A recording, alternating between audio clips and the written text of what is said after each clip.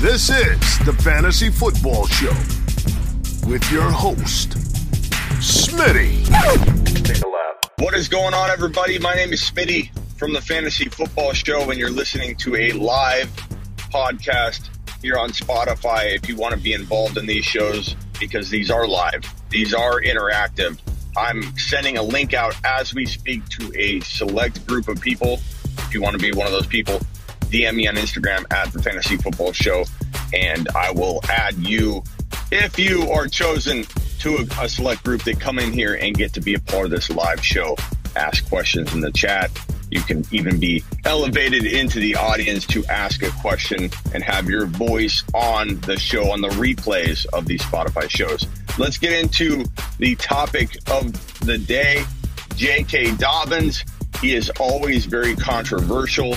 He's always somebody that you either love or hate, or you see people loving or hating on rankings. He definitely is not somebody that is loved straight across the board. He's definitely not somebody that is hated straight across the board.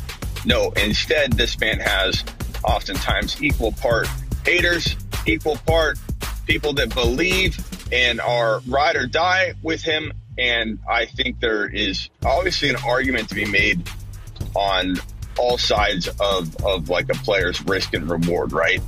It comes down to where that line is and the balance of it. It's like a scale. And when there's upside on one side of the scale and risk on the other, you can think of it like a teeter-totter or think of it like a scale.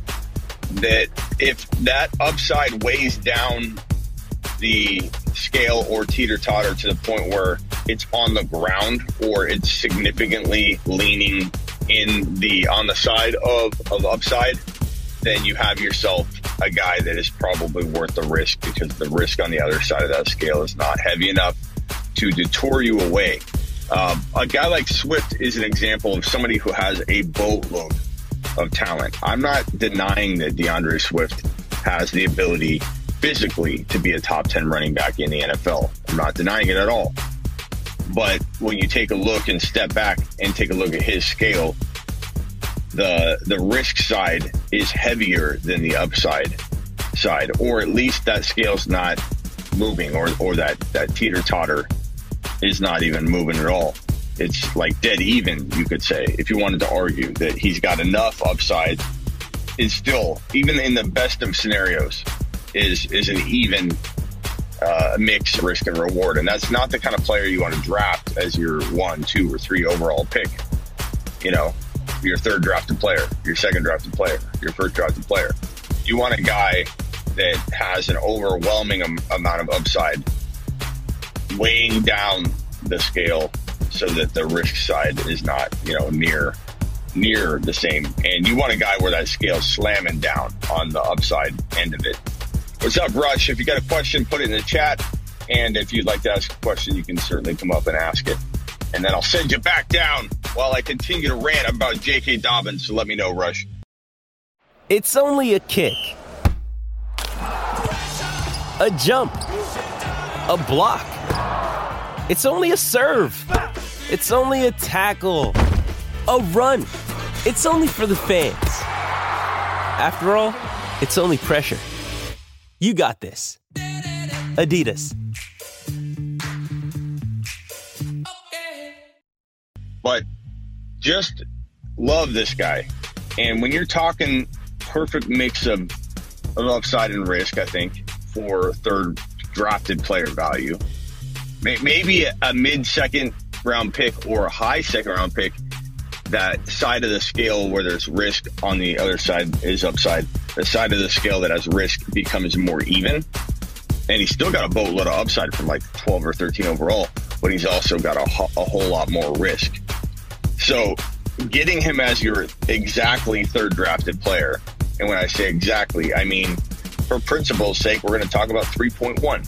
So if you've got the 2.12, I'm talking about the bookend picks at 24 and 25. Yeah, for argument's sake, let's say 3.1 is my line in the sand where JK becomes an absolute league winner and low risk with huge upside and reward. And then even as high as, let's say, 18, we'll go up a little bit. Maybe there's a lot more risk every single slot.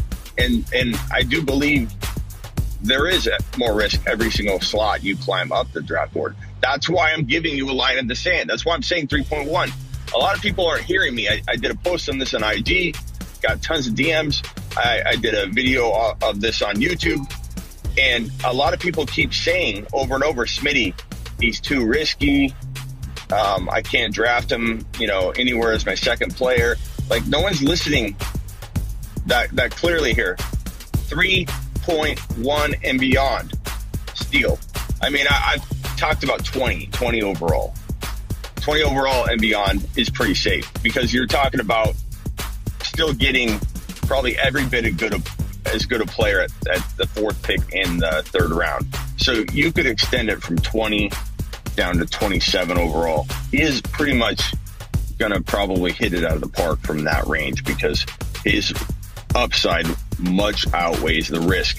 But to talk about this from a safe perspective, completely safe, 3.1. You get JK at 3.1, that means you got McCaffrey at number 1 overall. That means you got JK and a DK, or JK and a Clyde, or JK and a Najee Harris if you're so lucky and he falls, or JK, you probably won't get Gibson, but if you're talking running back, those are potential scenarios.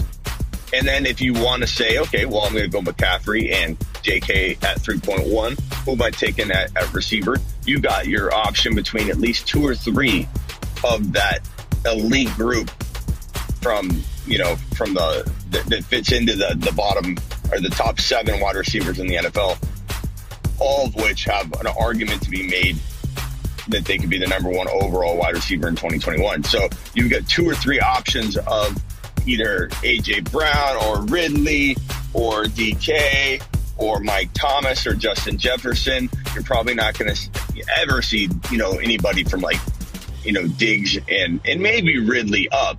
And you got to understand that. You got to accept that, but you don't care because Justin Jefferson can still be the number 1 wide receiver.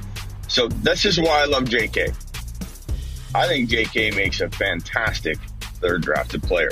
I'd love to hear what your thoughts are. I'd love to hear if anybody completely disagrees and why you disagree. Don't just say, I don't like him because he can get hurt. Talk around what I'm saying and give me your reasoning and rationale as to why you think he's a risk at your third drafted player. Because to me, third drafted player, that's packaging in a little bit of more of a running back committee than we want. They do run the ball a ton. They're going to need to divide up some carries here. But let's say you're like, well, Lamar's going to vulture a lot of touchdowns. 3.1 baked in. It's baked in, boys. 3.1's baked in. If he doesn't have Lamar vulture touchdowns, or let's say Lamar vultures some, but not a ton, then he explodes from 3.1. If Lamar vultures some touchdowns, Gus is used frequently, baked in. 3.1.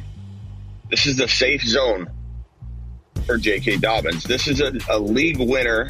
This is a guy that's falling into a league-winning draft slot with so much upside. He has top 5 running back appeal and upside.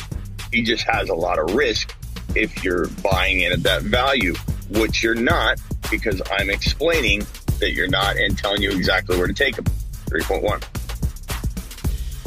Later, guys. Appreciate you. If you want in on the next show, definitely DM me on Instagram so you can be a part of the exclusive chat that gets a link whenever I go live. Rush, I appreciate you all.